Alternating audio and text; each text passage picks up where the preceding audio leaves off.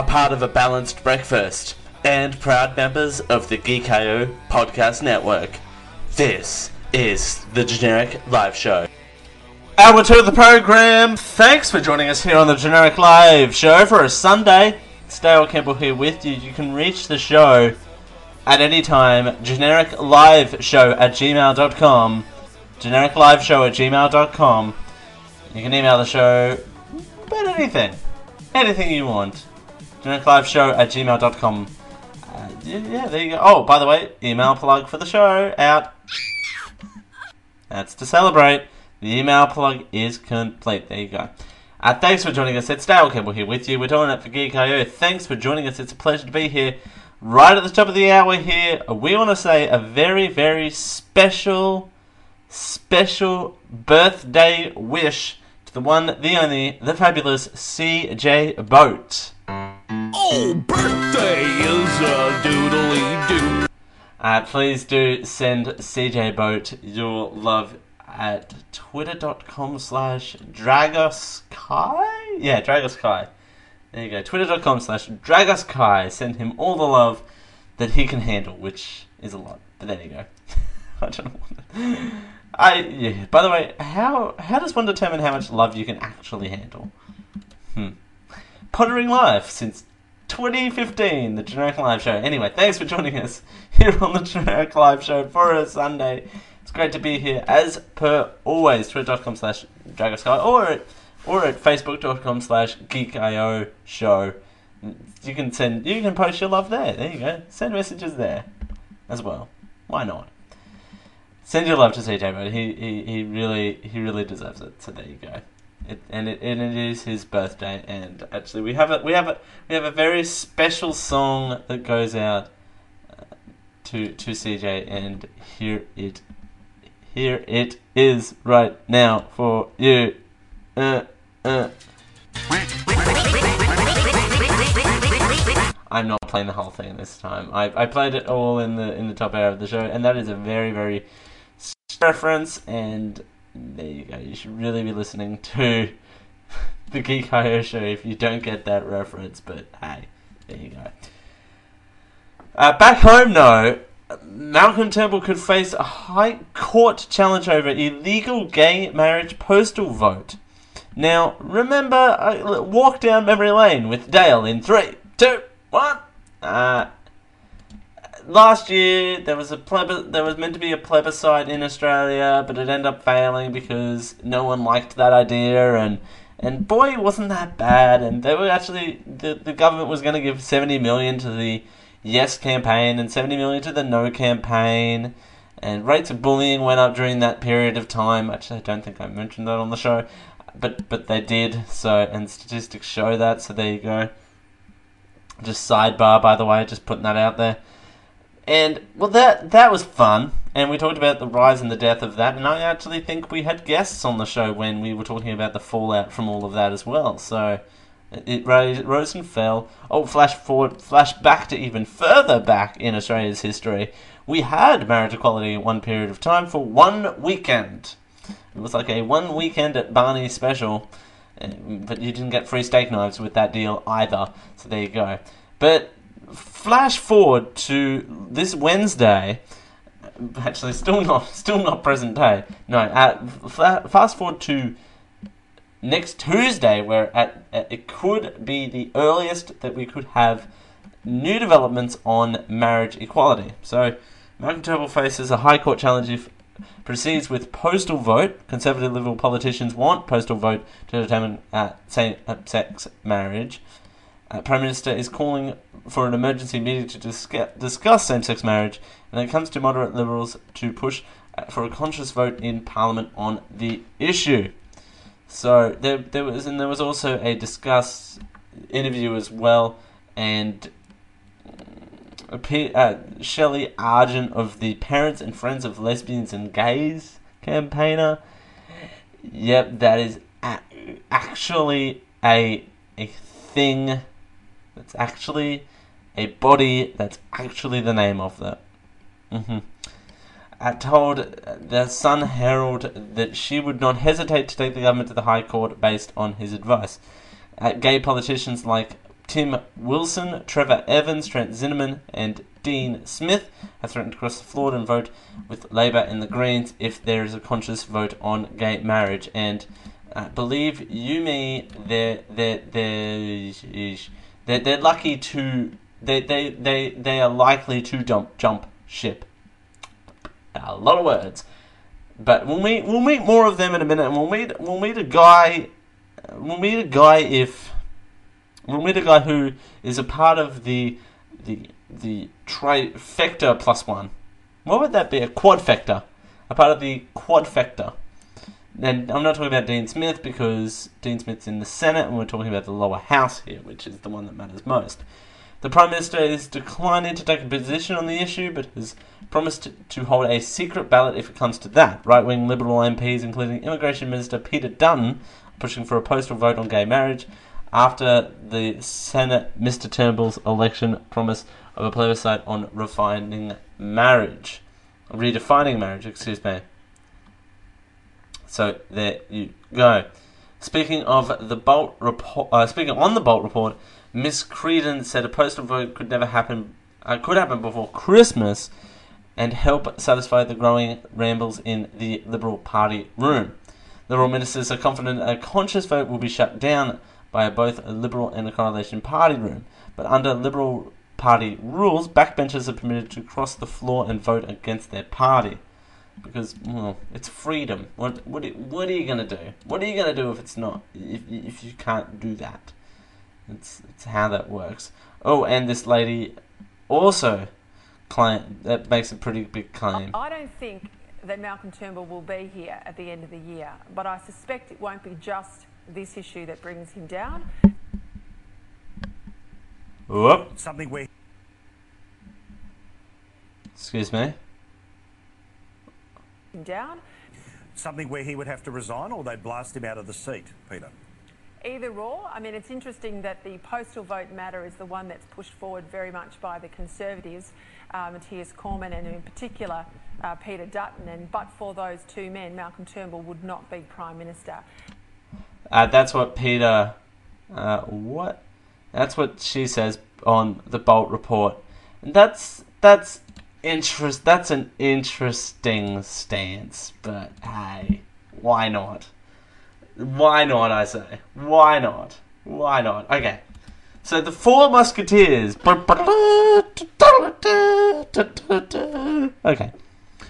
I actually don't think I read this subtitle on this BuzzFeed article pretty correctly last time. The four men that DGAF, and we all know what DGAF stands for, something I cannot say on the show, and could guarantee marriage equality by the end of August, according to this article. Tim, Trevor, Warren and Trent. Which one of these is not like the other? Actually, funny that. But anyway, we'll move on. Dale, behave yourself. There are four people you're going to hear a lot about the next few weeks, as there'll be another crack at legalising marriage equality in Australia. The four blokes in the media have dubbed the marriage rebels. That's the theme. For the recent push to bring a free vote on marriage equality, which could have come to a head as early as next Tuesday. There has been widespread speculation that if the Coalition Party room sticks to the government failed plebiscite policy, Tim Warren, Trevor Evans and Trent Zinnemann, proudly gay men, could join with Warren and Tim, Trevor and Trent with Warren in the morning, able with Labor and crossbenchers to trigger a marriage equality vote on the floor of Parliament. If that extraordinary event was to occur, the men would risk damaging their political standings within the party in an effort to pass marriage equality by the end of the month. Another note, and by the way, the man, like I said earlier, Dean Smith is not included in this list because he's in the Senate and we're only talking about the lower house at this point. So let's start with the rebels.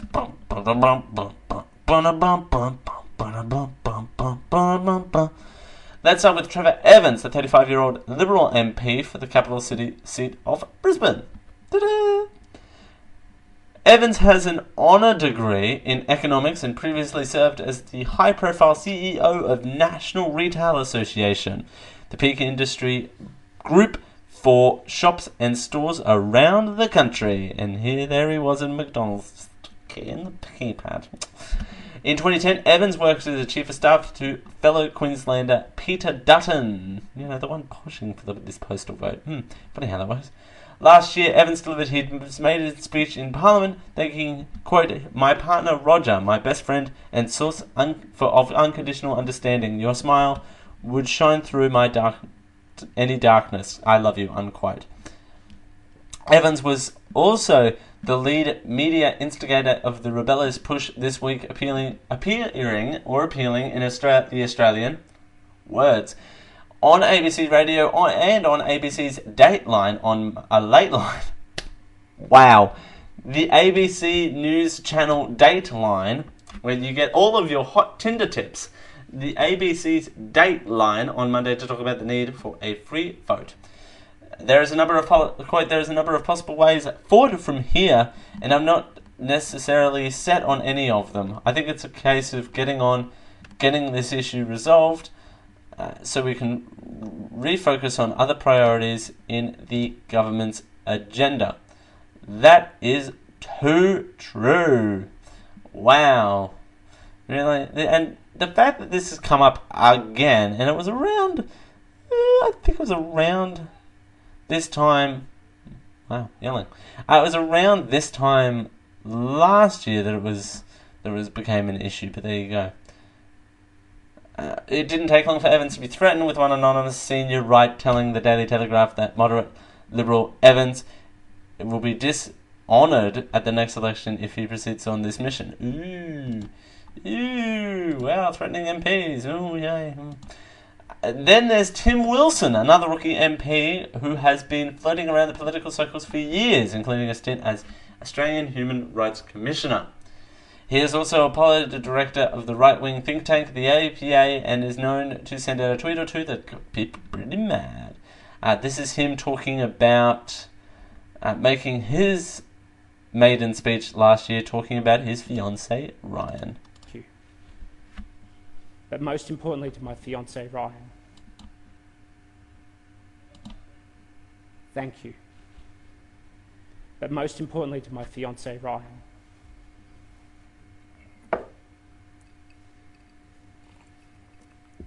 I know you have sacrificed so much for me to be here today, and we are only at the end of our beginnings. For 7 years, a ring has sat on both of our left hands, and they are the answer to a question we still cannot ask. No matter what happens from here, we have already achieved more than many who come and go from this place, because we have lived the change we seek in the world.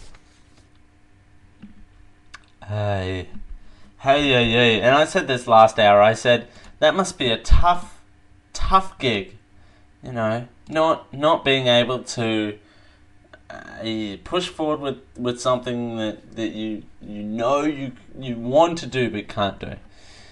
In the wake of plebiscite legislation found, Wilson has called the government to resolve the issue in Parliament. We are running out of corner time. Despite Wilson being at the start of his parliamentary career, he's already managed to attract threats from his career anonymous Liberals via the media. We've also got Warren Ernst, long-serving Queensland MP from my neck of the woods, who has spent years advocating for the Parliament to vote on marriage equality, and he also loves hugs. Finally, we got North Sydney MP Trent Zinnerman, who replaced retiring Treasurer Joe Hockey in his final member of the Marriage Rebels. The 48-year-old, who has also been an advisor to Joe Hockey, former Senator Robert Hill. Also, public service announcement, Zinnerman has listed single on his official MP profile. But the MP made his maiden speech last year about his sexuality and marriage equality. He also marched in Mardi Gras and gave the Labour leader Bill Shorten a big old hug.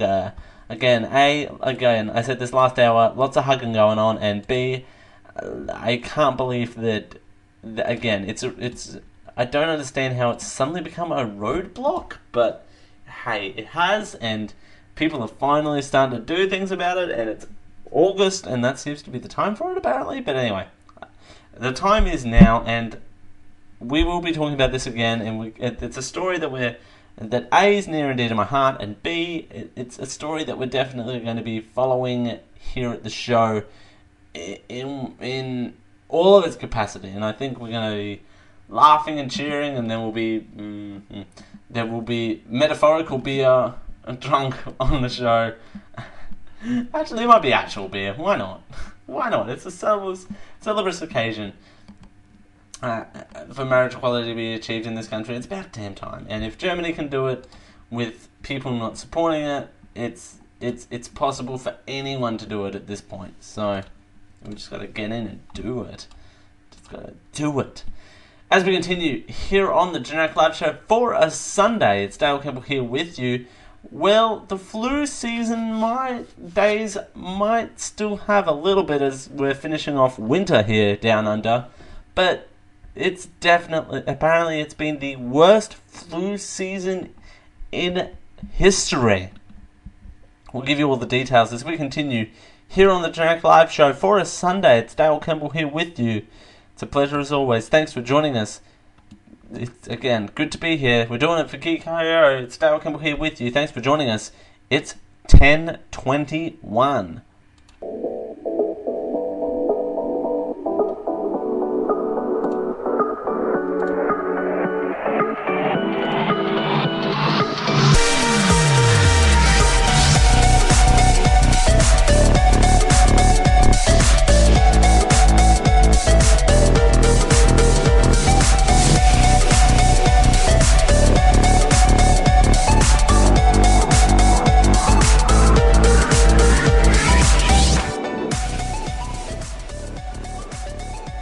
Whether we're waking you up or putting you to sleep, this is the Generic Live Show. Thanks for joining us here on the Generic Live Show for a Sunday. It's Dale Campbell here with you. We're doing that for Geek.io. Thanks for joining us here on the Geek.io show. Doing a little bit of dancing there as the bumper came in. Well, the flu season is not over. Definitely not over. We're still got a month to go in winter here in Australia, but apparently it's been the worst flu season in history. Babies and young children are bearing the brunt of the unpredicted flu outbreak, and 4 separate strains of the virus run rampant across Sydney and New South Wales. By the way, this is just New South Wales alone. Just putting this out there. The worst flu season on record has seen more than 8,200 people turn up in hospital emergency departments in the last week with respiratory illness. Of those, 2,375 were either admitted to hospital and had immediately life-threatening conditions or arrived by ambulance. The total flu death toll this year is still being collected. Most flu seasons sparked by a single strain of influenza, but this year influenza A strains A, that's H3N2, and A, H1N1, and B strain variants Yamagata and Victoria are affecting the state. Man. As a result, more than twice as many New South Wales people compared to this time last year. Flu season began early this year for unknown reasons and has still hit its peak. There's a clip there that's not related. Okay, why is there a clip here that isn't related to this story? But anyway, moving on. The flu I read that sentence. The influenza hotspots revealed by the federal government funded flu tracking scheme, including Coogee, Bellarwa, Hornsby, Lane Cove and Merriwick in Sydney, as well as the Blue Mountains, Newcastle, Tamworth and Bathurst. So where all the racing cars are and where all the country music happens. Seems legit. In Nepal Blue Mountains Health Region, hospitals are dealing with between 108% and 266% of flu patients. More flu patients this year than the same time this time last year. however that works. The latest data released on Friday had more than 12,700 cases statewide in July alone. This bringing this year's total to 19,818. Children younger than 9 accounted for close quarter of New South Wales sufferer last month, with newborns and toddlers being the hardest hit. Kids under 4 years age, particularly susceptible. Wow, reading's hard, particularly with this screen. To influenza A strains H1N1, and known as the swine flu, and A strain H3N2. At the other end of the spectrum, 49 nursing home residents have died from the flu this season, and further 141 have been hospitalised in serious conditions. The elderly particularly have a strong defence against the swine flu because their mature systems recognise a similar strain swept through New South Wales in the 1950s, but they're not susceptible to H3N2. Yeah. Compounding the other problem of the presence of influenza B, which only appears every 3 years. I thought that was a video. Moving on. That's not a video. That's a photo. That's a still video. It's a photo. Modelling suggests that we're probably at our peak right now, but we wouldn't know that until we see a downturn in activity, Mr. Turnbull said of the New South Wales Health Communicable Diseases Branch. There have been a few activity in 4 to 6 weeks. It's too late for a flu vaccination. Adults with influenza are infectious up to a week, starting the day before they show any symptoms. So you've got to count back one day. Whilst increased testing for the influenza, it's likely the combination to spike in identified cases.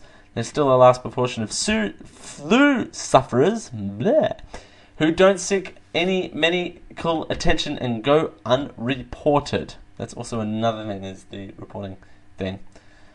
The flu, ladies and gentlemen, the flu. It's bad, and don't get it. And this is probably a slideshow presentation. You know that business. The one that's known for... Oh, wow. Okay. Wow, an ad interrupting the Generic Live Show. How original.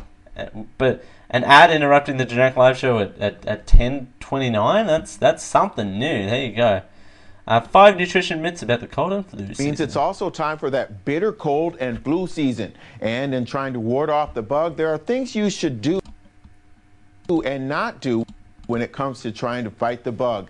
Jackie London is the nutrition director at Good Health. Orange juice is a smart thing to do when you feel you're getting sick, but that's not the case. Hydration is key, so that's extremely important. But we do want to focus on seltzer, water, some of the unsweetened beverages as opposed to juice. Because of the highly concentrated dose of sugar in juice, what you'll experience when you feel like you're getting sick or you're feeling sluggish is a blood sugar spike and then the subsequent crash. So avoid juice. You're better off getting those nutrients from the actual fruit and veggie that you're looking to get. Oh, there you go. There you go. Pro tip, ladies and gentlemen, don't say you didn't learn anything on the Generic Live Show, because we teach you things. So there you go. We are all about the learning here at the Generic Live Show HQ. There you go. Avoid orange juice when sick. Which makes sense, because the sugar in the content would make it spike up. But anyway, moving on. As we continue here on the Generic Live Show for a Sunday, well, there's apparently been a hot button issue, and there's nothing more that I like than a hot button issue, but I'm still trying to wrap my head around why this is a hot button issue, but I suppose we'll break it down here when we get there. Mental health days are to be introduced in Australia, days that you can take off because of mental health issues. We'll break down how it works right after this as we continue here on the Generic Live Show for a Sunday. It's a pleasure to be here, as per always, whether we're live or on your hard drive. Either way, or both. It works either way. Thanks for joining us. It's Dale Campbell here with you. It's 10:32. Macca's Chicken Sides Box. 3 crispy tenders made with 100% Aussie chicken and 10 chicken McNuggets. Made for easy dinners, made for family.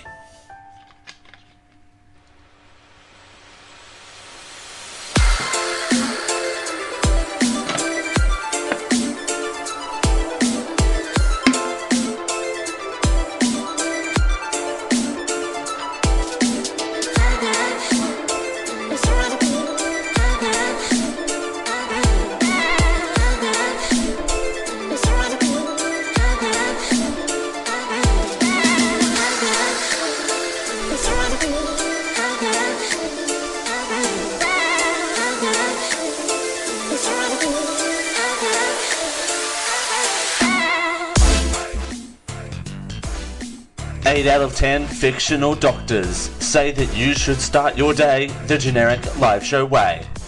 This is the Generic Live Show. Thanks for joining us here on the Generic Live Show for a Sunday. It's Dale Campbell here with you. We should not talk like this, but I'm trying to hide the burp as much as I can, but it's gonna happen anyway, whether you like it or not. There you go, see? A little cute burp. Cute. Anyway, thanks for joining us here on the Generic Live Show for a Sunday. It's Dale Campbell here with you. And now I can talk normally, see? There you go.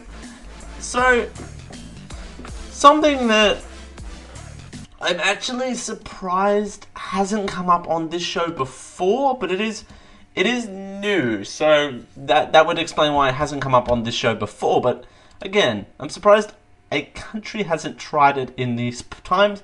The space of this show, I'm surprised that it hasn't come up. So, mental health days and when to take them. So, a Safe Work Australia report shows that mental health compensation claims are fast becoming one of the most costly problems in the Australian workforce. A recent report conducted by Beyond Blue showed that 1 in every 5 Australians took time off in the last 12 months due to mental health issues. Mental health issues are one of the most common forms of illness in Australia, with 3 million Australians currently living with anxiety or depression alone. It's not just our personal lives that are affected by mental health, it's our work and careers too. Here is the Sunrise crew breaking this story down even further. There's a new push to allow workers to take mental health days off work without explaining why to the boss. Lucy Brogden is about to become the National Mental Health Commissioner, and she says staff with mental health problems should not have to disclose their issues until they are ready. Let's bring in Alan Jones from 2GB and 4BC and Herald Sun columnist Rita Panahi in Melbourne. Morning to you both. Alan, should workers be able to have up to 3 days in a row unexplained sick leave? Well, Sam, I'm loath to take odds with Lucy Brogden because she's had all these sorts of difficulties with her husband, so she most probably knows the mental illness issue better than anybody. I understand what she's saying. My concern is that we do all these backdoor things to try and address the issue of mental health, but the reality is we are thousands and thousands of beds short for mental health patients, and there are people with severe mental illness who are sleeping in the streets or finish up in jail.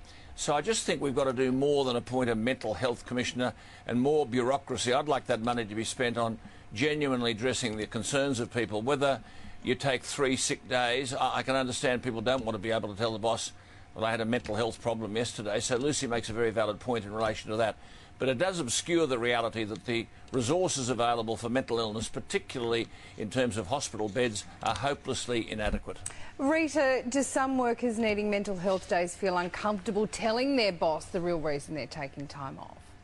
You can imagine they would. There is still a stigma attached. There shouldn't be. It shouldn't be any different to having a broken arm or the flu.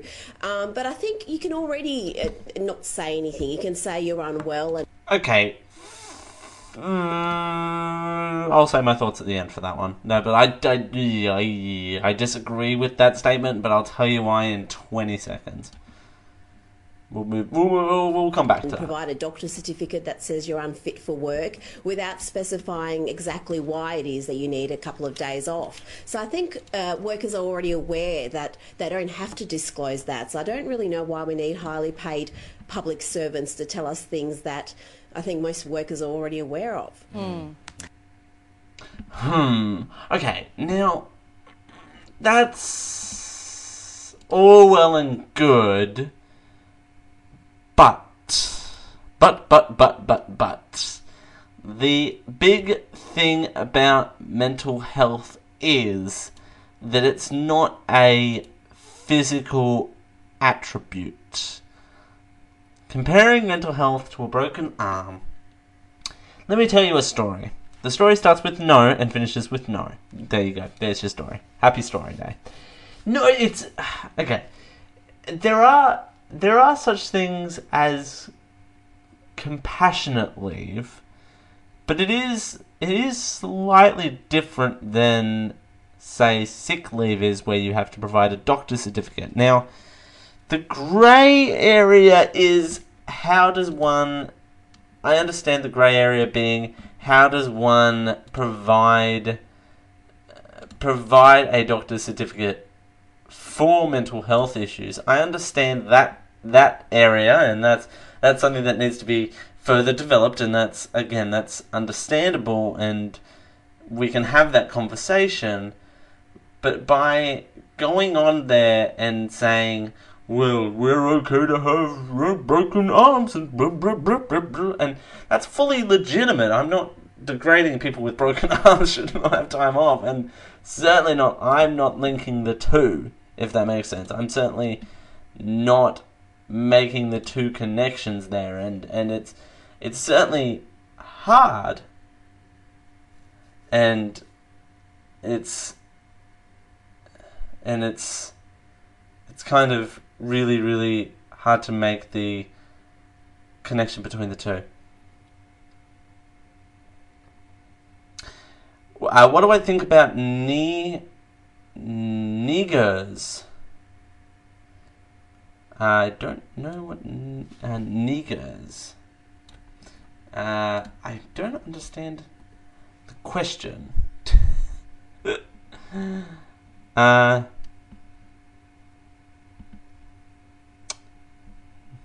don't know what that is. I just got that.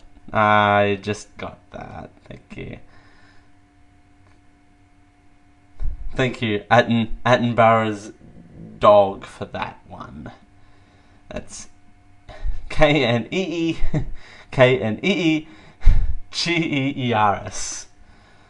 Man, for people that have a male genitalia part in their nickname to that. Well, if you have a broken knee, that's fine. There you go. I still don't understand the question. And we're banned. There you go. It's been a great run. Generic Live Show is now off air. And they're good. Knees are great. Particularly when they goes. Okay. I have a lot of them too, by the way. I just want to put that. I have 2 knees, and they're great. And they serve me well. Man, I am feeling dumb today. This coffee has not set in. Anyway, moving on. Okay. Back to mental health issues, which... however, despite these stats, mental health issues in the workplace are even more overlooked. With employees focusing more on physical health, mental health remains taboo. Therefore, when it comes to people calling in sick, people are unlikely to disclose their true purpose for their absence. Quote, over the past few years, they've seen a greater willingness from organisations to address mental health issues in the workplace, but there are still some huge amounts of work that needs to be done, says Nicholas Vianas. Delicately go around that surname. Director at Liquid HR.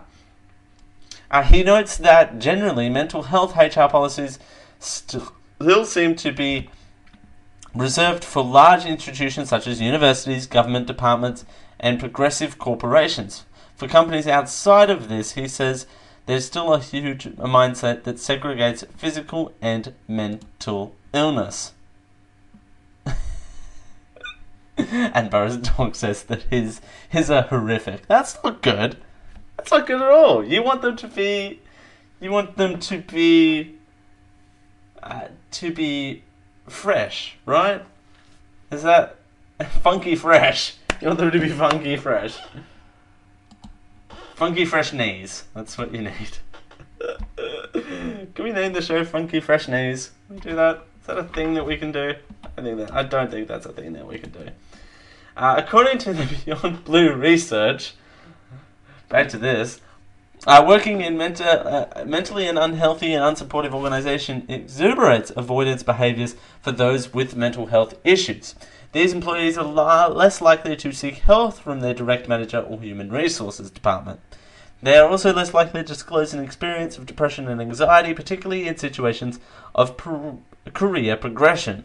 Yeah, that's mainly because you don't want that to be jeopardized. I don't think that's more of a case of jeopardization, more so than anything else. Because I don't think that you don't want your career to be jeopardized by something as mental health. And in that mindset, I'm not saying that everyone does this, but in that mindset, one can certainly go, all right, what outweighs the benefit of this promotion? I want this promotion. What can I do to get this promotion? I know, kick this to the side. And it's I don't know. That's a tough situation to push. The findings of the report show that these employees' concerns can be justified. When interviewed, 1 in every 3 employees said that it came to a specific work situation that they would have reservations about working with someone experiencing depression or anxiety, particularly if it was their line manager. Okay, that's interesting.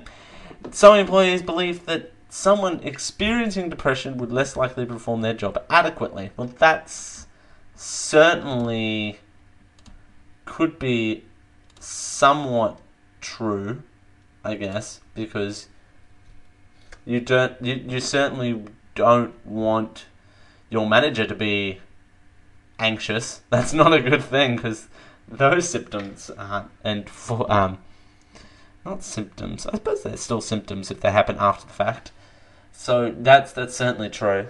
You don't want your line manager being freaked out. Mental health can still be preserved as a taboo subject, and this is reflected on how many organisations deal with outsourcing it to Employee Assistance Program (EAP) providers. He says, by providing services in the background, largely unchanged and left to their own devices, of course they are critical. But there is still commitment from organisations to educate employees and address the issues here on in. Viagrus hopes that this mindset will change. However, in the meantime, how do employees navigate sick days versus mental health days?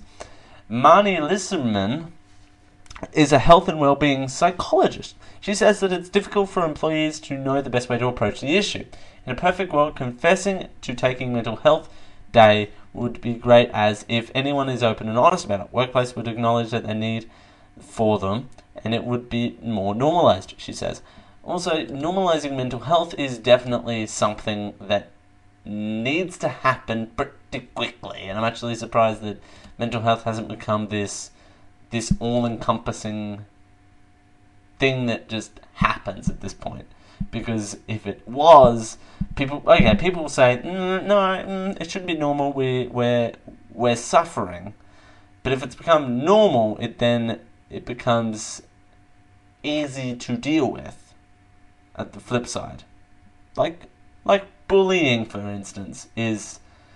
I'm not saying that is normal, and it's definitely not right, but it's something that is quote-unquote normal, and there are practices in place to deal with that, particularly in a workplace. Anyway. Abort mission, and I don't know... Anyway. backfire on the... in reality, if workplaces don't appropriate the mindset about this yet, admitting to take mental health days could backfire for an employee. Mental health days are necessary because when it's not normally healthy, it affects how we function, just the same way as we're physically unwell. Lishman said that mental health sick days give us time to source the best treatment to heal ourselves, whether this is a rest at home or a visit to a health professional. So what are the signs that signal that we need a mental health day? There are many signs, but the key ones relate to your performance at work. Your ability to concentrate, your ability of tiredness, she says. Feeling irritable with colleagues and experiencing symptoms of anxiety is also things to be aware of. Again, I agree that mental health is huge, and it's just still this topic that we can't understand yet. But the introduction of the ability to take mental health days is a huge step in the right direction, and I think it's going to be the future of HR is coming up with as many things, as many quote-unquote things, I don't know really the right term for it, there's many policies, I suppose, is probably a word in the English language. Whether it's the right one or not, it's a whole other story. But policies that encompasses the employees and makes them feel more inclusive. Inclusivity is kind of a huge deal, I suppose, in human resources, and this is a perfect way for that to occur. As we continue here on the Generic Live Show for Sunday, it's Dale Campbell here with you. We're doing it for Geek.io. Well, there are some pretty good airports out there, but the best airport just got a whole lot better. It's taken the world by storm. I'll tell you how exactly the best airport in the world just got a whole lot better. Right after this, as we continue here on the Generic Live Show for a Sunday, it's Dale Campbell here with you. We're doing it for Geek.io. Thanks for joining us. It's 10:50.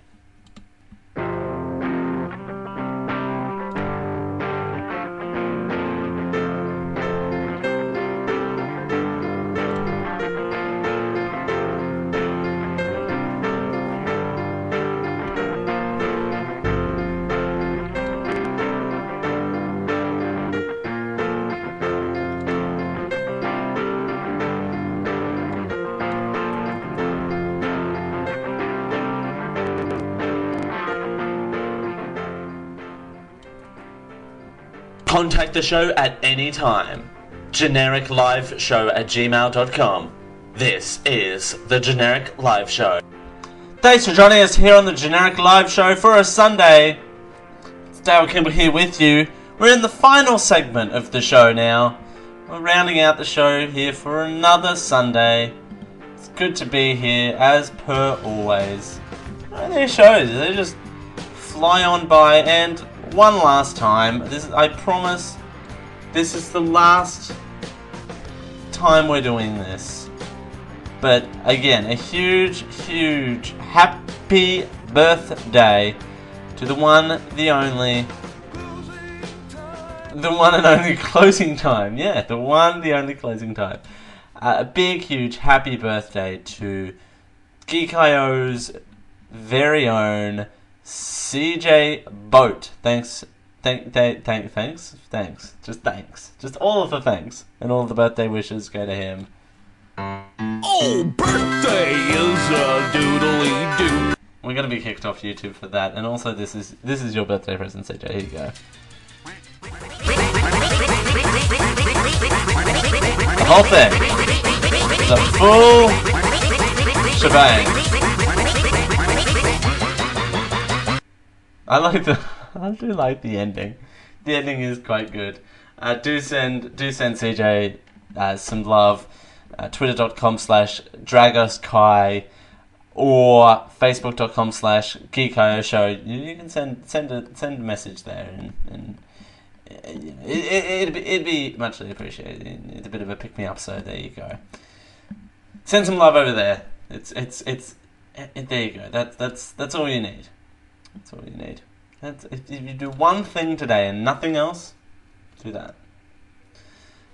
Thinking of you, CJ. There you go. Happy birthday. Happy birthday. The best airport just got better. There you go. Bloomberg takes a look into Singapore's new airport Terminal 4. From robot cleaners stalking the hallways to an automated check-in enhanced by facial recognition software, the fourth terminal at Singapore's Changi Airport, already considered the world's best flight hub, is designed to give travellers a glimpse into a more efficient jet-setting future. It's one of the most busiest Asian airports, handling a record 58.7 million, that's million with an M, in 2016. But as the region gets richer, demand for air travel is taking off. When it opens this year, T4 will have capacity to add another 16 million travellers to that total. But the terminal will hold more than just people. That's 27 football fields. T4 will feature art installations, immersive LED displays, greenery and natural light. Join us for a tour of an air travel pioneer. An automated robot cleaning travels along T4 departure hall. It looks great. This guy looks like a butler dressed on top of a Roomba. It looks great, and he is adorable. Automated check-in at departure hall uses facial recognition technology to perform identity checks on the passenger. An immersive hall, 70 metre by 5 metre LED panel designed to entertain travellers while they wait for security. Well, there you go. Entertainment while you wait for your TSA. There you go. Well, it's not called TSA over there, but there you go. It's basically TSA. Security checkpoint. There you go. Mock-ups of a traditional Singaporean houses in the airport's heritage zone. So basically a display of houses. Pedal Clouds is a kinetic installation that moves in time with the Icelandic music and illustrated lighting. It displays in 200 metre long central Galleria area. Excuse me. An employee demonstrating the automatic immigration clearance. The Travelling Family. An aluminium structure by Swiss artist Kirk Menzer is displayed at the departure transit area. It's a good display, I do say so myself. Even the toilets in the heritage zone of the traditional Singaporean Parisian theme. An art piece called Les Austriacs, known as the Birds, a stainless steel piece described as a symbol of a concern between the sky, earth, dream and reality. It's displayed in the main arrival area, waiting for a departure under the Pedal Clouds installation, the baggage collection area, which is the neatest baggage collection area I have ever seen. By the way, they don't look like that, but anyway, moving on. A cleaner human one, work at T4, yeah, well, a cleaner, there you go. And someone touching up the greenery. And that's fantastic. You know, that's not a euphemism for niggers. Which sounds like a cheese. It's a cheese. It's a type of cheese. I looked it up on Google. It's a type of cheese. Alright. And if you can't find it, then, well, I don't know what to tell you. Anyway, thanks for joining us here on the Generic Live Show for a Sunday. I've been Dale Campbell. I will continue to be Dale Campbell until things change that I am not fully aware of. That's going to do it for the show. Thanks for joining us. It's Dale Campbell here with you. It's 11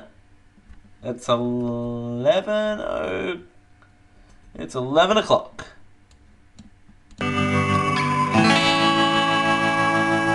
This has been a Geek.io Media Network production. Copyright 2017.